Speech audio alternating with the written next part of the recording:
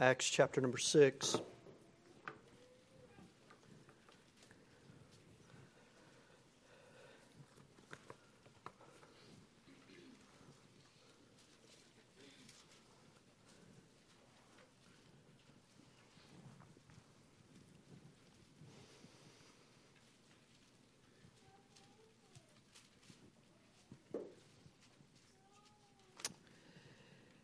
If you're physically able with me this morning, if you'll stand for the reading of God's Word, Acts chapter number 6, we'll allow the children to be dismissed this morning. Acts chapter number 6, let's begin in verse number 8.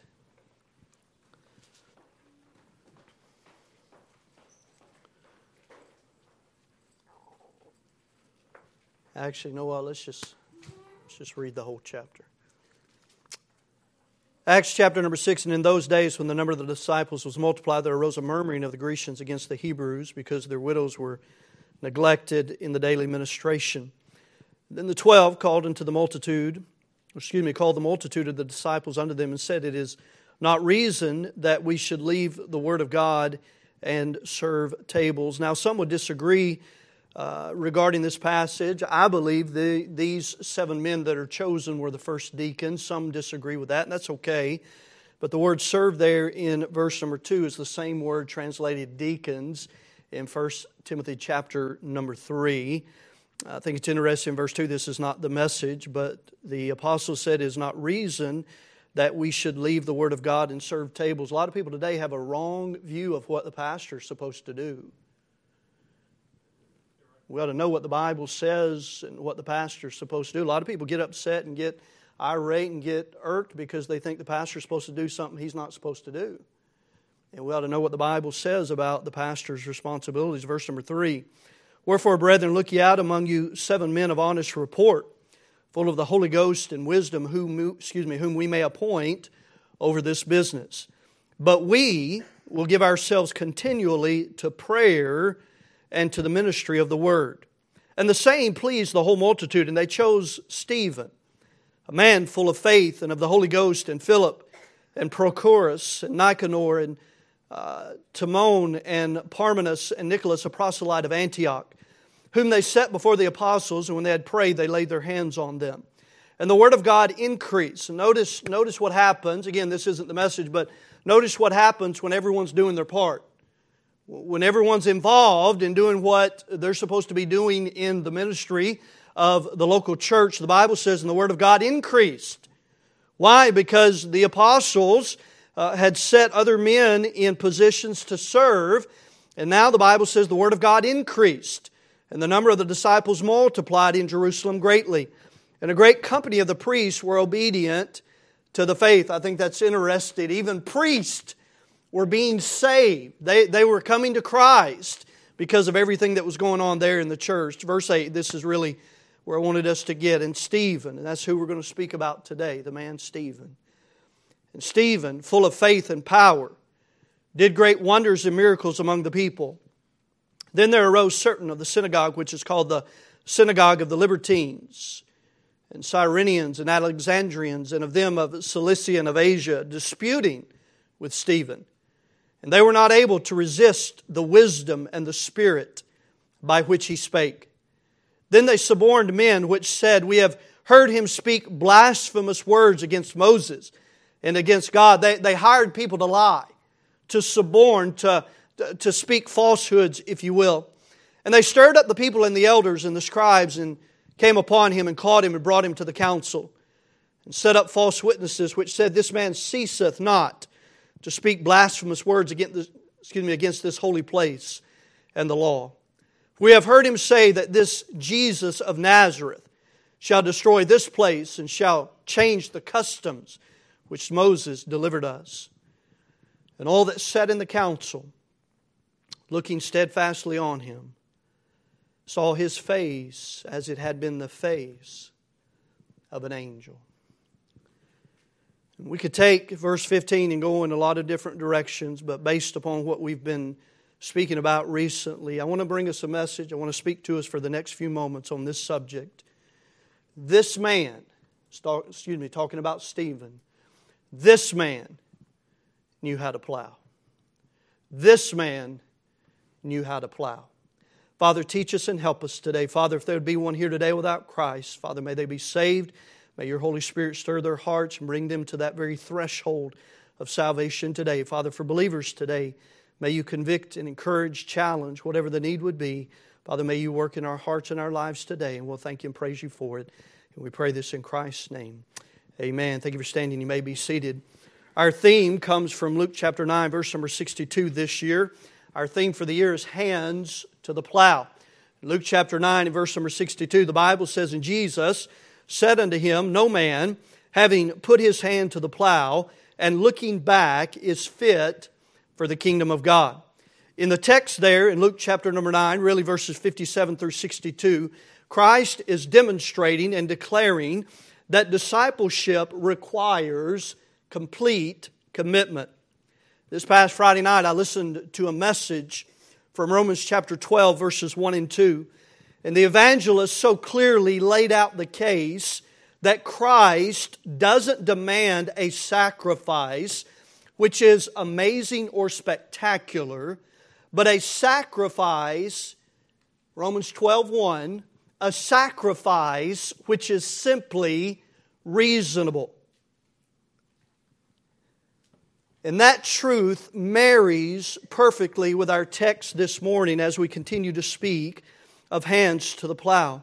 Our modern day Christianity is so skewed in its view of service that when someone shows reasonable service, we believe it to be something extraordinary. Think with me for a moment.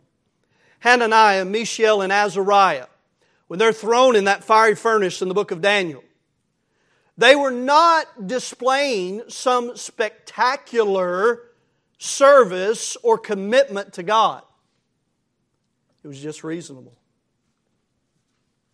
Joseph, in Potiphar's house and in the prison, when he refused to be tempted by Potiphar's wife, in the prison when he still did everything that he should do, the prison guard put everything into his hand, we would look at Joseph and say, what a man. And by the way, what a man. I would agree with that. Hebrews chapter 11, Joseph is there. But we would say, what a man. What a great man of faith. But you know what, in heaven's eyes, heaven would say, it's just reasonable. Paul says in Romans chapter 12 in verse number 1, I beseech you therefore, brethren, by the mercies, that's the key, by the mercies of God, that you present your bodies a living sacrifice, holy, acceptable unto God, which is your reasonable service. Joshua and Caleb in Numbers chapter 13 and Numbers chapter 14, when the 12 spies come back and 10 of them, they speak about all the good things there in the land, but then they say, nevertheless, the giants, they're giants there, the cities are walled and the walls are fortified. Joshua and Caleb, the Bible says Caleb stilled the people. And Joshua and Caleb said, no, we can go take it. Let's go take it now. We would say, what men? But in heaven's eyes, God would say, just reasonable. You see, we have a skewed view of what reasonable service is. We have a skewed view of what serving the Lord Jesus Christ means. And Stephen, in Acts chapter number 6 and Acts chapter number 7, really lays that bare for us today. And Stephen, just as countless other men and women in the Scriptures and down throughout the ages, they have exampled to us that there are men and women who know how to plow. There are men and women who know how to put their hand to the plow and how to keep it there, and how to be committed and how to be faithful. Oh, we would say, Stephen, what a man. He gave his life. He was martyred for the cause of Christ. And yes, he was. But in heaven's eyes, just reasonable. Because he's just doing what I ask him to do. He's just doing what he ought to do based upon what Christ has already done for him. I beseech you, therefore, brethren, by the mercies of God, that you present your bodies a living sacrifice, holy, acceptable unto God, which is your reasonable service. This man knew how to plow. And I ask us this morning, the challenge for us as believers today is in no way a challenge of condemnation, but it is a challenge of consideration this morning. We often have such thin skin when it comes to our commitment to our Savior. May we today follow the example of Stephen. May we be men and women who know how to plow, who know how to put our hand to the plow, and no matter what comes, we're going to stay at it. I want to show you three things, or three truths, if I could, here from Acts chapter number 7, a little bit from Acts chapter number 6 as well.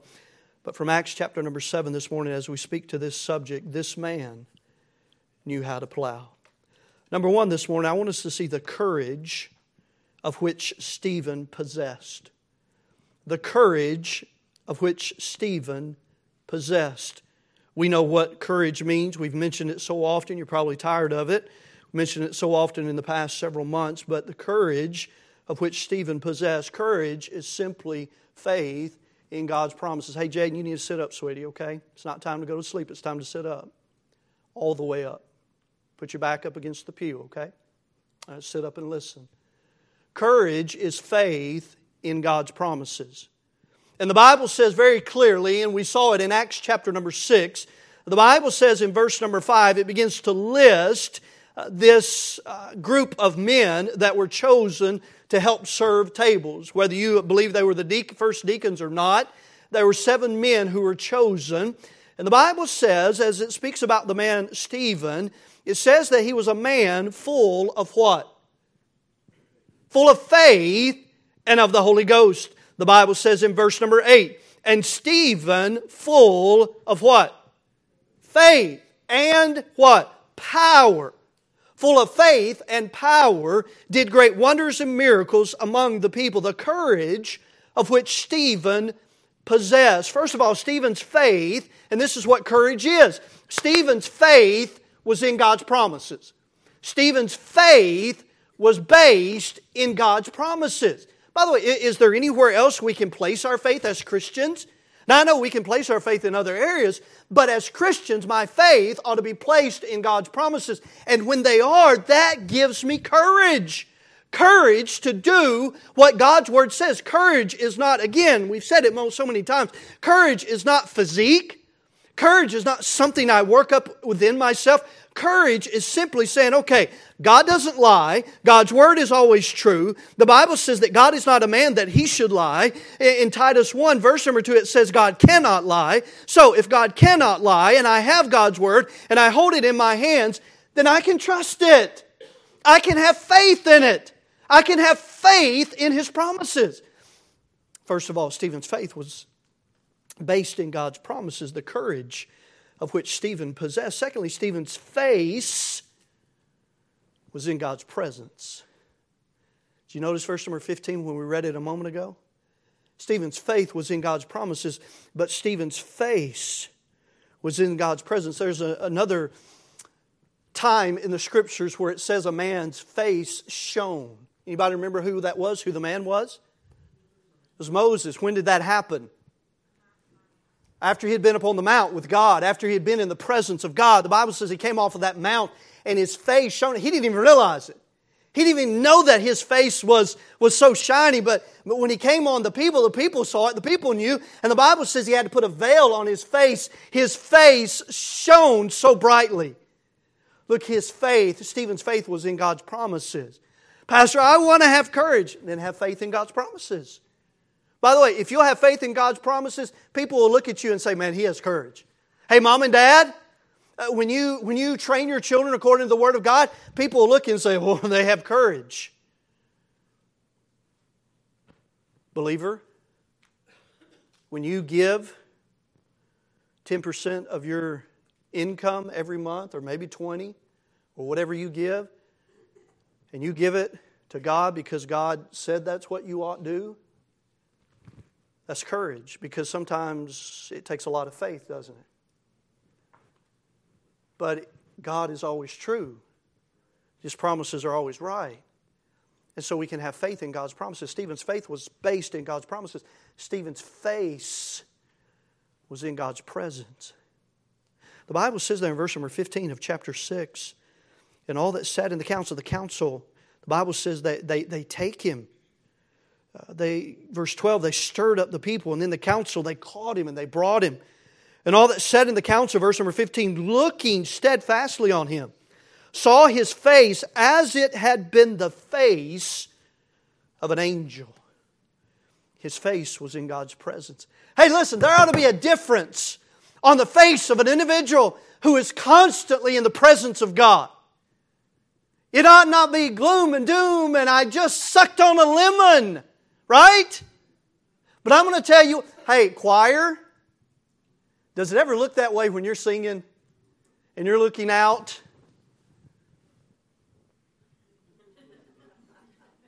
I dare you to do something for me today.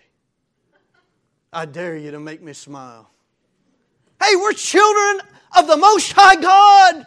We have everything to smile about. We're children of the Most High God.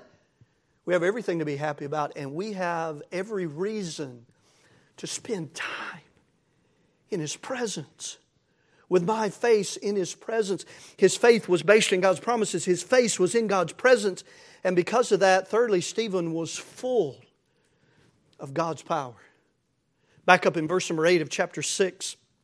The Bible says, and Stephen, full of faith and power. Now, I understand the days of the apostles are gone, but by the way, Stephen wasn't an apostle. But God gave him the power. He said he did great wonders and miracles among the people. The Bible says that these priests and the council, they stirred up people against him because they didn't like what they heard. They didn't like the name Jesus of Nazareth. They didn't like to hear about Jesus Christ. The Bible says in verse 14, for we have heard him say that this Jesus of Nazareth shall destroy this place and shall change the customs which Moses delivered us. Yes, because now they're no longer, they're in a different age now. They're in the church age. They're in the church age now. The temple's going to be destroyed. They didn't like that. Number one, the courage of which Stephen possessed. He had faith in God's promises. His faith was in God's presence. And because of that, he was full of God's power. By the way, the Bible says in verse number 10 of chapter 6, and they were not able to resist the wisdom and the Spirit by which he spake. Why? Because he had been in God's presence. He had been in God's presence. And they could not resist the wisdom. Why? Because he knew God's Word, the Spirit by which he spake. He was full of God's power. Number one, the courage of which Stephen possessed. But number two, the commitment by which Stephen plowed. Number one, the courage of which Stephen possessed. But number two, the commitment by which Stephen plowed. In chapter number 7. Chapter number 7 is just a message. It's a sermon. Stephen stands up before that council. The council brings him in and he's going to have opportunity to speak. And what an opportunity! You're going to ask me to speak? Well, I'm going to speak. In Acts chapter number 7, verse 1, then said the high priest, are these things so? The accusations that have been made at the latter part of chapter number 6, are these things so? And he said, men, brethren, and fathers, hearken.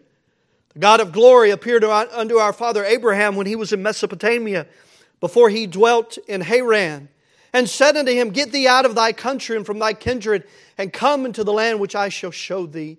And here's what Stephen's going to do. Stephen's going to start at the beginning, and he's just going to give them a history lesson of the nation of Israel. He's going to talk about Abraham. He's going to talk about David. Men that these individuals would have known about. By the way, I think it's wonderful. He talks about Abraham. He talks about David. And the Bible speaks about both of them that they're saved. In Romans chapter number 4, they were saved by faith. It wasn't because they were a great patriarch. It wasn't because they were one of the men in the Old Testament. It wasn't because God had given them a covenant per se. It was by faith that they were saved, just like we're saved today. The people in the Old Testament weren't saved any differently than we are today. They were saved by belief, just like we are today. And we're not saved any different than the Old Testament folks. They were looking forward to the cross, and we get to look back at the cross. It's already happened. And so here in Acts chapter number 7, I'm not going to read the entirety of the chapter to you this morning. But beginning here in chapter number 7, Stephen just begins to expound and speak about the patriarchs, Abraham and Isaac, in verse number 8, and Jacob. In verse number 9, he speaks about Joseph being sold into Egypt. He speaks about everything that God did for the nation of Israel in bringing them out of Egypt. The great plagues, the great arm with which He brought them out. The Bible says in verse number 18, he says, till another king arose, which knew not Joseph. Verse 20, in which time Moses was born, and was exceeding fair and nourished up in his father's house 3 months. And when he was cast out, Pharaoh's daughter took him up and nourished him for her own son. And so he speaks about the history of Israel. He speaks about their history, something they would have known about. It comes down toward the end of the chapter. Verse number 37. Verse 36, it speaks about the Red Sea. Verse number 37, this is that Moses, which said unto the children of Israel, a prophet shall the Lord your God raise up unto you of your brethren, like unto me, him shall ye hear. Moses spoke of the Lord Jesus Christ. Moses spoke of that great prophet that would come. In verse number 38, this is he that was in the church in the wilderness with the angel, which spake to him in Mount Sinai, and with our fathers, who received the lively oracles to give unto us, to whom our fathers, notice this, getting ready to land the plane. Hey, he's done taking the plane up above, and he's been flying at 30,000 feet now, and now he's getting ready to bring it home. And he said, listen, y'all wouldn't even obey Moses. Y'all speak about the law.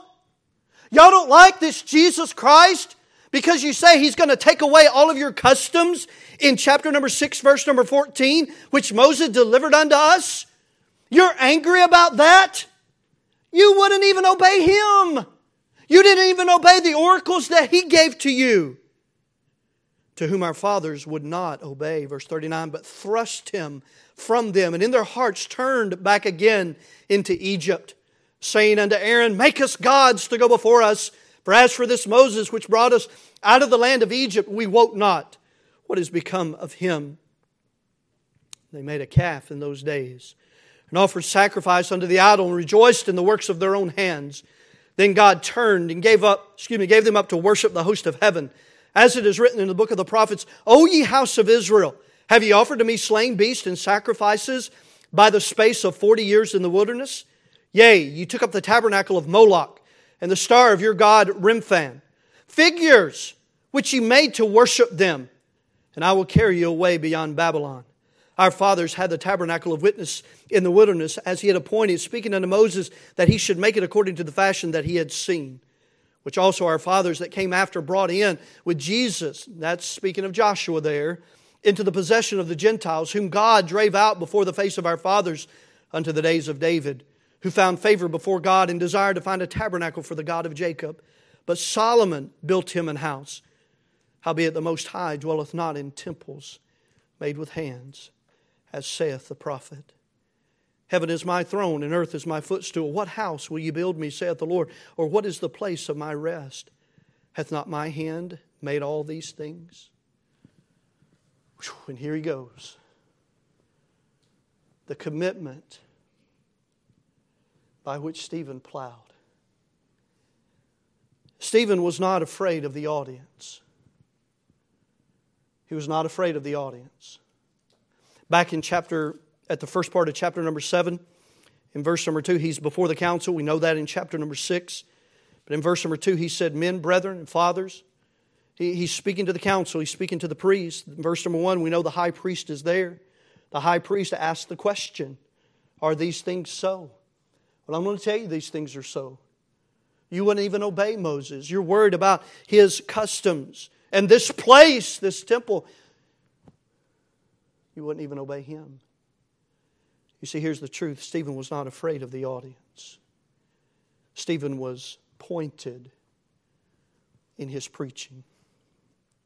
Because he was not afraid of the audience, he was pointed in his preaching. You say, Pastor, I'm not a preacher. I understand that, but all of us get to preach. All of us get to...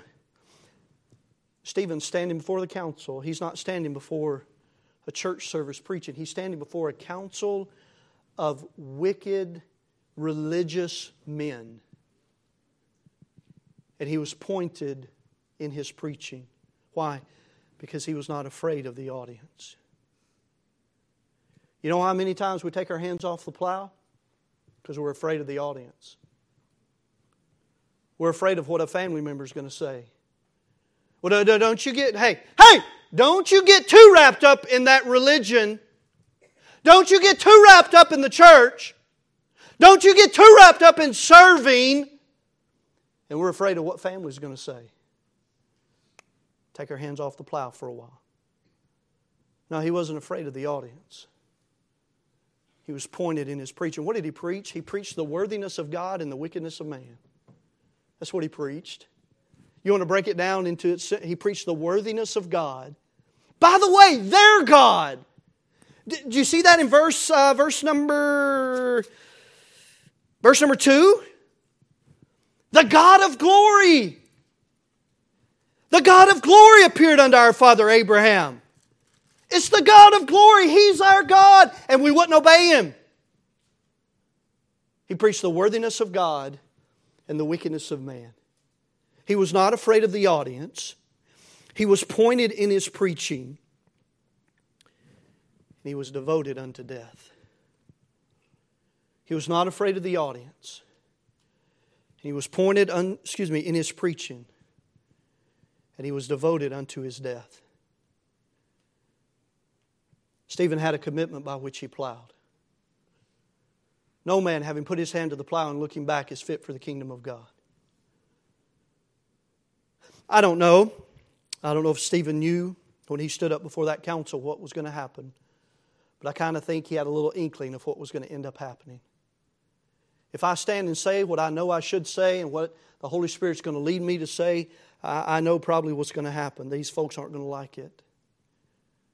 Verse number 51. You know when the preacher says, I'm almost done? They lie, don't they? You lie! Stephen's almost done. And he's going to bring it home. In verse number 51, notice what he says. Ye stiff-necked and uncircumcised in heart and ears. Ye do always resist the Holy Ghost. By the way, so much for the Calvinists that say,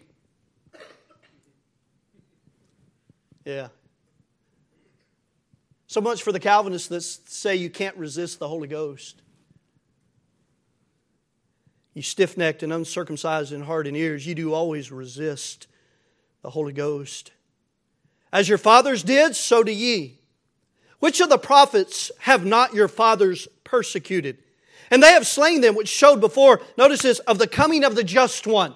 Who's the just one? That's the Lord Jesus Christ. He's the just and the justifier. Romans chapter 3 says, of whom ye have been now the betrayers and murderers. He said, look, the prophets, which of the prophets did you not persecute? They spoke of the just one that would come. They spoke of the Christ who would come. They spoke of the Messiah who would come. And by the way, He has come. And you betrayed and murdered Him. Now again, we know He voluntarily laid His life down. But Stephen says, look, you betrayed Him. Barabbas! Barabbas! Let Barabbas go! So what are you going to do with this Christ who's innocent? Crucify Him! Stephen said, you betrayed and murdered Him. Who have received the law by the disposition. Notice this again. He says it again. He said in verse number 39, to whom our fathers would not obey.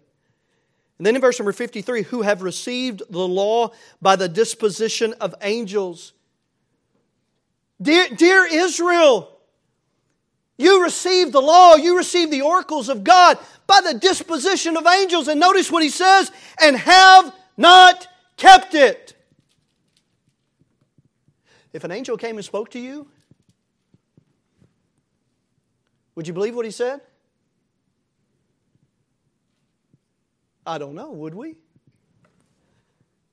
He said, you've received the law by the disposition of angels, and you still haven't kept it. Why are you complaining about this? Why are you complaining about me and about what I preach about Jesus of Nazareth and what He said while He was here?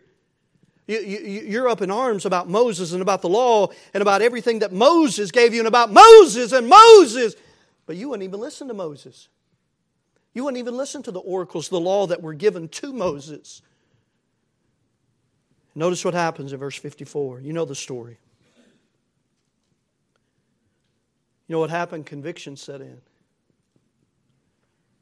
The Bible says they were cut to the heart. When they heard these things, they were cut to the heart. By the way, why were they cut to the heart? Because they were guilty. Just like when the Holy Spirit comes to us and we're guilty, it cuts us to the heart, doesn't it? Because we know. The Word of God and the Holy Ghost working in tandem, it cuts us to the heart. And whether we want to admit it, whether we want to acknowledge it or confess or get angry, we're still guilty. When they heard these things, they were cut to the heart. And notice this. Notice the anger and the vitriol with which they came upon Stephen. And they gnashed on him with their teeth. And by the way, I don't believe that's talking about they were slandering him. I believe they were biting on him. They were gnashing at him with their teeth. They were so angry. How dare you speak to us that way? How dare you say that we killed the just one? But he, being full of the Holy Ghost, looked up steadfastly into heaven and saw the glory of God and Jesus standing on the right hand of God. Said, behold, I see the heavens open and the Son of Man standing on the right hand of God. Oh, it wasn't done yet. What did you just say? Stephen said, I see the heavens opened and I see Him standing on the right hand of God. Blasphemy! That's exactly what they're thinking. Then they cried out with a loud voice and stopped their ears and ran upon him with one accord. Cast him out of the city and stoned him. And the witnesses laid down their clothes at a young man's feet, whose name was Saul. And they stoned Stephen, calling upon God. And by the way, not them calling upon God. Stephen was calling upon God. And they stoned Stephen, calling upon God and saying, Lord Jesus, receive my spirit. And he kneeled down, cried with a loud voice, Lord, lay not this sin to their charge. Anybody remember another statement similar? Jesus Christ on the cross. Father, forgive them, for they know not what they do. Stephen ready to be ushered into glory. He says, Lord, lay not this sin to their charge. And when he had said this, he fell asleep. Number one, the courage of which Stephen possessed. And he possessed it because he simply had faith in God's promises. He possessed it because his face was constantly in God's presence. Because of that, he was full of God's power. Number two, the commitment by which Stephen plowed. He was not afraid of the audience. He was pointed in his preaching. He preached God's worthiness and man's wickedness. He was devoted even unto death. Reasonable. Reasonable. Kind of makes us wonder why we take so lightly the things that go on in this place. Kind of makes us wonder, doesn't it? Why we can come up with excuses so easily not to do things for Christ. Makes us wonder, doesn't it? Makes me wonder. Because the truth is, it's just our reasonable service. I don't have anybody waiting outside the door ready to charge upon me and gnash upon me with their teeth because of what's been preached today. But Stephen did. And if heaven's voice could speak, it would say, not spectacular, not extraordinary, just reasonable. Just what he should have done. Now, let me ask you this. Will heaven honor him, and did heaven honor him? Oh, absolutely. That's number 3. Number 3, the crown with which Stephen was presented. The courage of which Stephen possessed, the commitment by which Stephen plowed, and thirdly, the crown with which Stephen was presented. Pastor, I didn't see a crown anywhere in those passages that you read. Would you go back with me to verse 54? Or verse 55. The Bible says, but he, being full of the Holy Ghost, looked up steadfastly into heaven and saw the glory of God and Jesus standing on the right hand of God. And said, behold, I see the heavens open, and the Son of Man standing on the right hand of God. What was the crown? What was the crown? Jesus stood up to receive him home. Because where does Jesus normally, what is his position? He sits at the right hand of God. The Bible says, Stephen said, I see the heavens opened, and I see Jesus standing, the Son of Man standing on the right hand of God, on the right hand of the Father. He's not sitting, he's standing. He's welcoming him home. He's standing to welcome him home. This man knew how to plow. This man knew how to keep his hands to the plow. And he did so until his death. Is that us today? Look, I'm thankful for the comforts we have in America. I'm thankful for that. But at the same time, it has made us so soft. It has made us so complacent. It has made us so unwilling to actually reasonably sacrifice for God. Well, that's just too much. That's just too much of my time to give to the church. Don't say it that way. You're not giving it to the church. You're giving it to God who gave Himself for the church. That's too much. I want to read you a little. Maybe some of you have read this letter before. I want to read you the letter. How many of you know who Adoniram Judson was? He was a missionary in Burma and India. He wrote a letter. He met a young lady, fell in love with a young lady named Anne Hasseltine. And he wrote her father a letter asking for his permission to marry her. And I want you to listen to the letter. He says, I have now to ask whether you can consent to part with your daughter early next spring, to see her no more in this world. You say they didn't have FaceTime.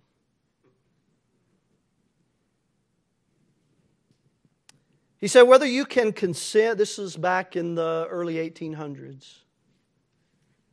He said, whether you can consent to her departure to a heathen land and her subjection to the hardships and sufferings of a missionary life. Whether you can consent to her exposure to the dangers of the ocean, to the fatal influence of the southern climate of India, to every kind of want and distress, to degradation, insult, persecution, and perhaps a violent death. Can you consent to all this? Hey, Adoniram, you're not making your case. You're not helping yourself out. She's my little girl. Can you consent to all this? For the sake of Him who left His heavenly home and died for her and for you. For the sake of perishing immortal souls. For the sake of Zion and the glory of God. Can you consent to all this in hope of soon meeting your daughter in the world of glory? With a crown of righteousness brightened by the acclamations of praise which shall redound to her Savior from heathens saved. through her means from eternal woe and despair. Let me ask you, daddies that still have daughters at home, what would you say to that letter?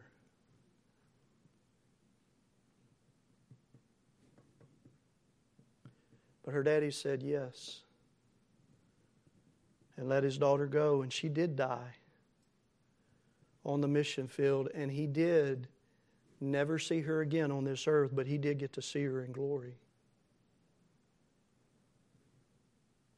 Man, what great Christians. What super Christians. What amazing Christians. What extraordinary Christians.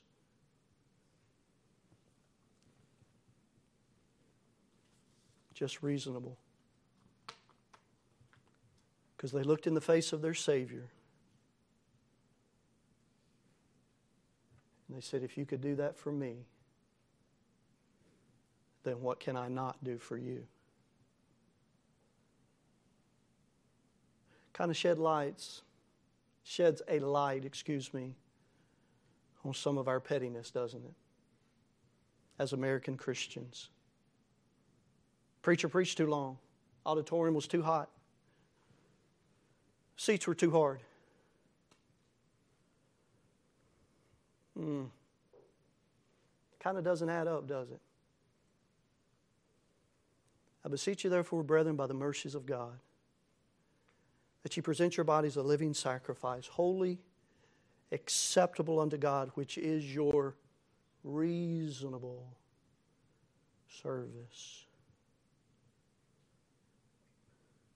This man knew how to plow. Do we? Do we know how to put our hands to the plow and keep it there? No matter what comes, no matter what despair, no matter what sorrow, no matter what criticism, no matter what sarcastic statements are said, keep our hands to the plow with one goal, with our eyes fixed upon one goal, looking unto Jesus, the author and finisher of our faith, who for the joy that was set before Him endured the cross, despising the shame, and is set down at the right hand of God. But He stood up for Stephen. Reasonable service. We could go on and on and on. Ought to challenge our believers. Ought to challenge our hearts today. Ought to challenge our hearts today. So what excuse do we have for not being able to be present at things at church? What excuse do I have that I can't be at a 9:20 prayer meeting on Sunday morning? You get to work by 8 o'clock Monday through Friday. So what excuse do I have that I can't be here at 9:20?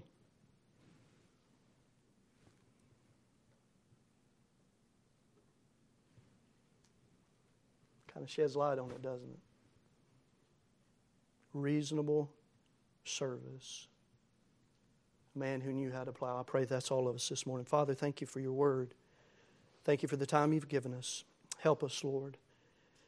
Help us as your children at Maranatha Baptist Church to simply perform our reasonable service. Father, we let the things of this world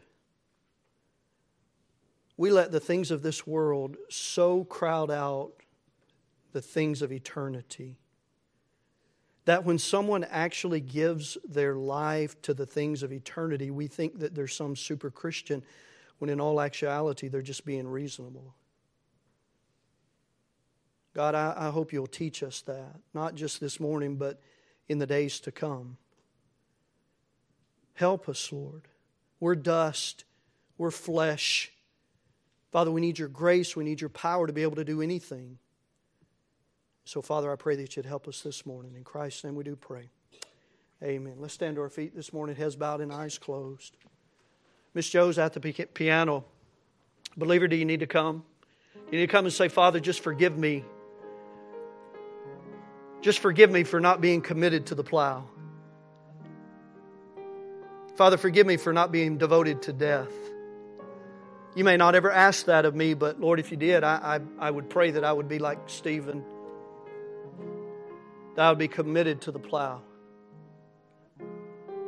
Because I possess courage based upon your promises, based upon the fact that I keep my face in your presence all the time.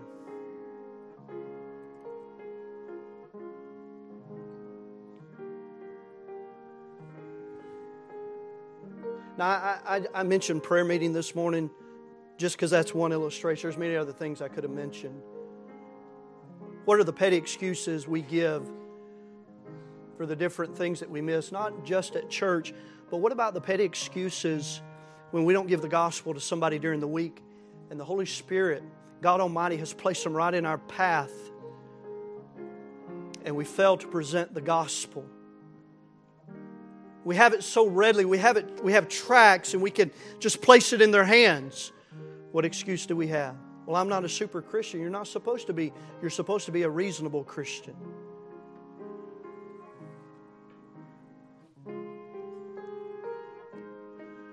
Hey, teenagers, how about it?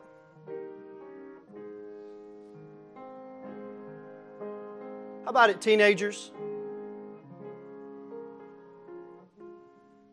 Have you committed your hands to the plow? If you haven't, why wouldn't you do that this morning? I'm not asking you to go to the mission field like Adoniram Judson did. That's not what I'm asking you this morning. God may not want you to do that. But I can guarantee you this. God wants more young people to go to the mission field. God wants more young people to preach. God wants more young ladies to be pastors' wives. And God wants more young ladies to be missionary wives than are actually surrendering to do it.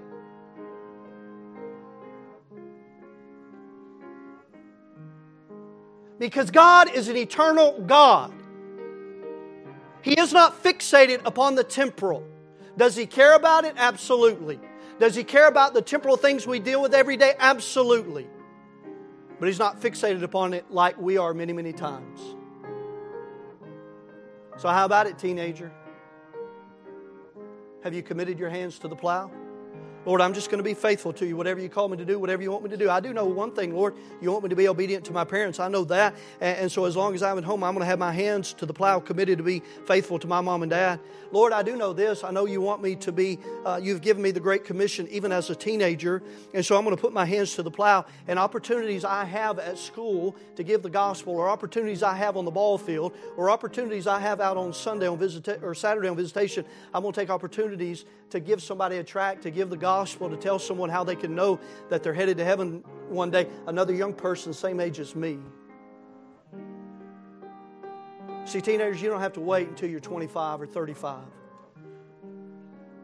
Don't wait. Don't waste your life. Don't raise your head up when you're 30 years old and look back and see you've wasted 20 years of your life just doing things that have absolutely no eternal value.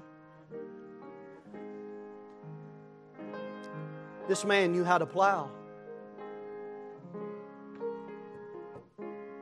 Anywhere, everywhere, I will follow on, the song says. Is that our hearts? Is that our heart's desire?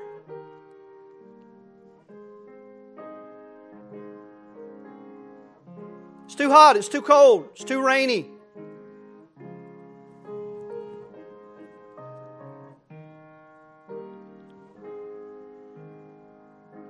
Comes a little shower. It's too rainy to get to church, but people will sure go to Walmart for it.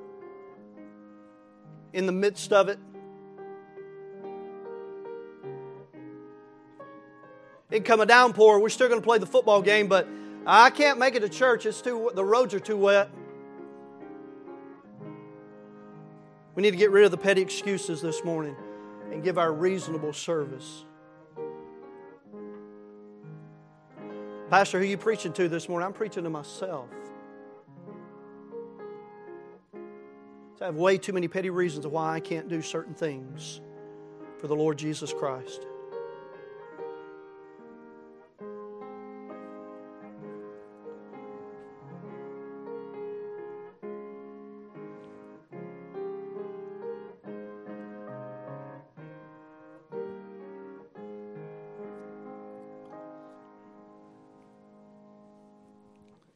Father, thank you for the time you've given us this morning. Father, thank you most of all for your word. Father, thank you for the example of a man like Stephen, who put his hands to the plow just to be a servant of tables. But he didn't stop with that. He was a man who proclaimed your word, stood in front of the council,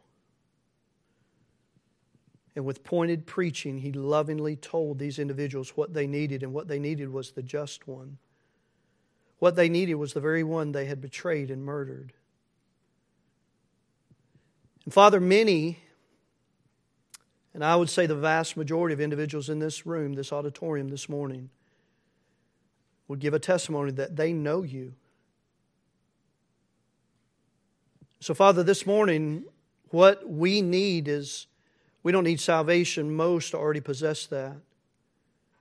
What we need this morning is a commitment to the plow. Even if it means unto death. Not fearing the audience. Pointed in our preaching. Even if it means to the death. Father, may you help every single one of us to be reasonable in our service. We'll thank you and praise you for it. Father, please bring us back together tonight, ready to hear from your word once again. We'll thank you for it. We pray this in Christ's name. Amen. You are dismissed.